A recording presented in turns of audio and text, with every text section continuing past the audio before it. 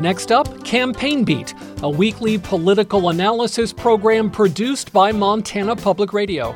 Campaign Beat is hosted by Sally Mock and features Lee Newspaper State News Bureau Chief Holly Michaels and Rob Saldin of the University of Montana's Mansfield Center and Political Science Department. Here's Sally. Rob, in the Western District congressional race, more than one ad from Ryan Zinke's campaign ties his opponent, Monica Tranel, to President Biden and House Speaker Nancy Pelosi. And this effort to nationalize the race is not a new tactic, is it? No, it's straight out of the playbook, Sally. I mean, this is clearly an effort to nationalize the election, and there's a reason for that. If this thing comes down to a referendum on Biden and Pelosi, if that's what voters are thinking about when they decide who to vote for in that first district, well, Zinke's going to win that. So he's trying to bring those national D.C. considerations front and center. That's what he wants this race to be about. Well, the Tranel campaign has kept her ads more Montana-focused, but Democrats nationally, Rob, including President Biden, are trying to make this midterm election about saving democracy, no less, especially in the wake of the attack on Speaker Nancy Pelosi's husband and the attempted attack on her. Do you see that impacting Montana voters at all? Well, Sally, first, I think you're right. Tranel, we've talked about this before. She wants voters to be thinking about Montana issues when they cast ballots, about which of these two individuals they like more and trust more. That is the recipe for a Democrat in Montana. On the democracy frame, I think a lot of us who have concerns about the state of American democracy would love that to kind of be something that registers with a lot of voters. And there is plenty of polling to suggest that, at least in some abstract sense, Americans are in fact concerned about democracy. However, Sally, when those concerns around democracy are put next to concerns over the so-called kitchen table issues, the economy and inflation, it's not at all clear that some of those other issues, and crime would be another one Republicans are talking about a lot.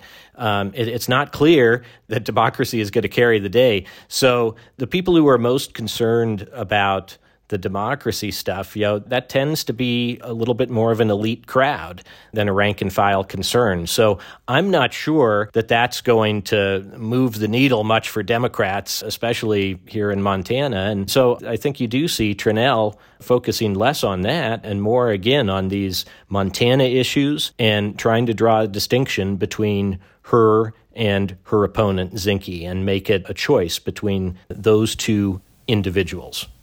Well, Holly, last week we talked about how high or low voter turnout might impact the races, and we have some early numbers on absentee voting, and they're not very impressive. They are not, Sally. As of Thursday night, we were at just about 34% turnout if you're looking at absentee ballots returned as a percentage of registered voters. That's not very high for this point in the race, and it's a midterm year, so it's probably safe to say turnout's going to land on the lower side of things. There's also some specific issues we're seeing with turnout and voting pop up around the state. The Bozeman Chronicle recently reported that staffing problems with the Postal Service there have slowed down mail delivery, and so that's meant Gallatin County, which has the second most registered voters in the state, is lagging pretty far behind other large counties in terms of how many absentee ballots have been returned. By Halloween there, they had only 26% of absentee ballots returned there, and that's compared with 38% in Missoula, and Missoula is even tracking a little slower this election than previous, and 41% in Yellowstone County. We saw Montana's U.S. senators prod the Postal Service about delays, and things have improved a little bit since then. Gallatin County turnout's about 29% now, but it's still pretty down from Missoula, what's ahead of there, and Yellowstone County's at 40%. So it's definitely not as great as we've seen. And the turnout for sure is tracking lower than 2020. That was presidential election year that always sees higher turnout, and it was pretty dramatically changed by COVID and a lot of people voting by mail. It was 81% in that race, which was the highest we've seen since 1972. The last midterm we had was 2018. We had 72% turnout there, but that's also not a great comparison to this year. That year had the most expensive Senate campaign in state history. So this year we do have that second House district, pretty hotly contested state Supreme Court race, but it still looks like turnout isn't going to blow any records out of the water. The other thing I'm hearing from campaigns as we get weather forecasts for Election Day is that might actually sort of damper turnout too. It's supposed to be really cold in parts of the state. Western race is the one I'm focusing on more, and it's going to be really cold, snowy here. So that's just one more obstacle to casting a ballot. We should mention that the Postal Service is saying if you have not mailed in your absentee ballot yet, that you should not put it in the mail at this late date, but turn it in to your election office or to drop off. Yep, take it in. Polls close at 8 p.m. November 8th. You can also register to vote up until that time. And the Secretary of State's website, you can go to that. There's a link to get information about your local elections office, how to contact them. You can also check the status of an absentee ballot that you've sent back to see if it's been accepted. So a lot of good information you can find there. Right. Rob, millions of dollars have been spent by super PACs and the campaigns in the Western District congressional race, but in the Eastern District, not so much. What does that tell us? Well, it tells us how competitive these two races are. The Western District is at least somewhat competitive. Under the right conditions, a Democrat could absolutely win that seat. But that Eastern District is just tough. It was always going to be tough for Democrats. And I think people want to throw their money towards campaigns where they have a chance of influencing the outcome. It's just hard to imagine the array of forces that would have to line up right for Rosendale to lose in the East. And there have been some things, and we've talked about those over the course of the show. But Republicans have the wind at their backs this year, and that's before you even get to the divided opposition. So I think it's just a reflection that people don't see that one as competitive. And on Rosendale's part, I would say that he's run a campaign that's been pretty light on the ground.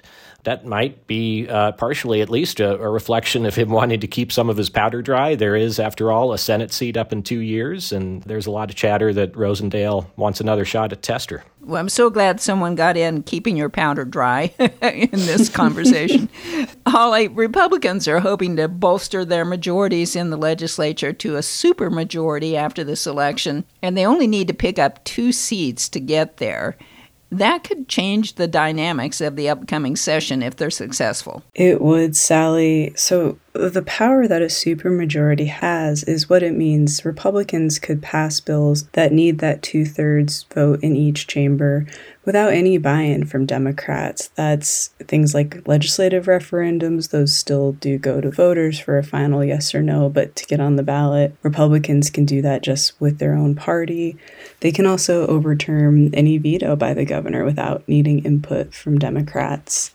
We've seen division before within the Republican Party, so there's always that to contend with, and you can't always assume they'll just vote as a bloc.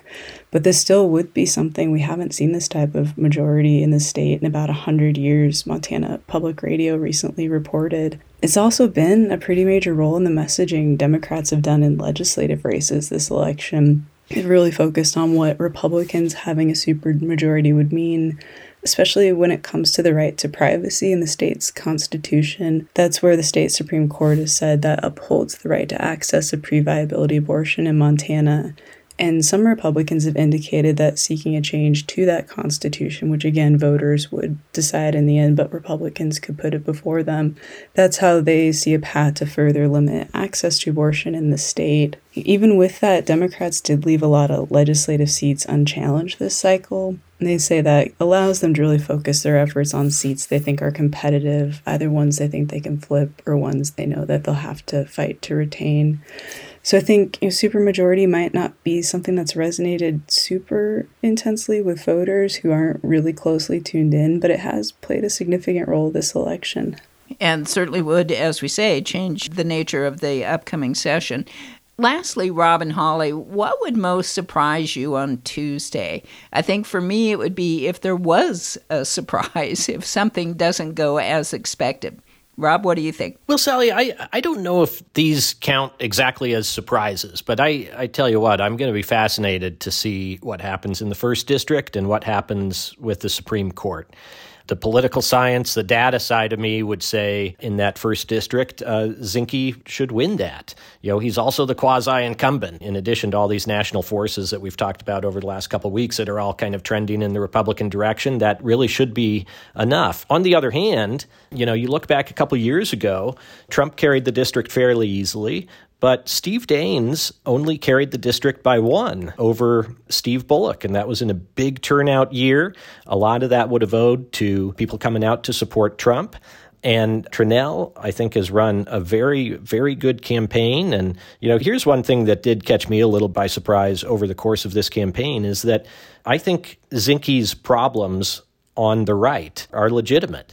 And we saw it crop up most obviously in that primary. Now, how much of that comes home for him on Tuesday? I think that's a big question. But that's going to be a fascinating one to watch. And it's going to tell us a lot about the state of the two parties in Montana, I think. And then that Supreme Court one, again, kind of the track record, the history on these kinds of things. You'd think the incumbent, Ingrid Gustafson, should be fine. But the Republicans in the state, I think, have been very effective at placing that in a partisan context, right? It's technically nonpartisan, but all the Republicans have lined up behind Brown.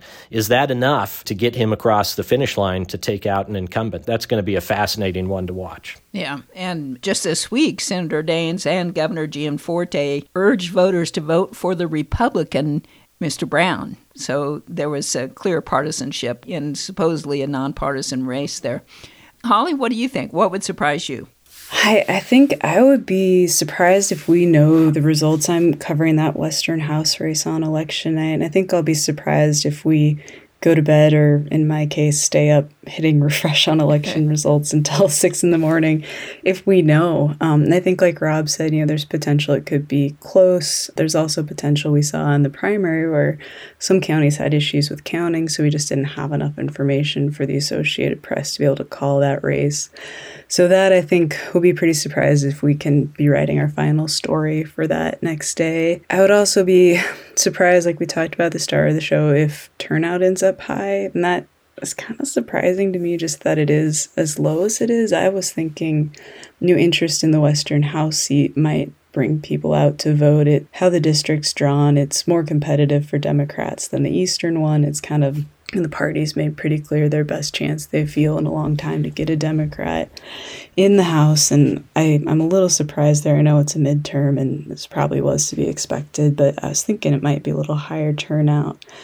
And then, I don't know if this is a surprise or not, but I'm really curious to see how Montanans vote on Legislative Referendum 131. That's the Born Alive Infant Protection Act.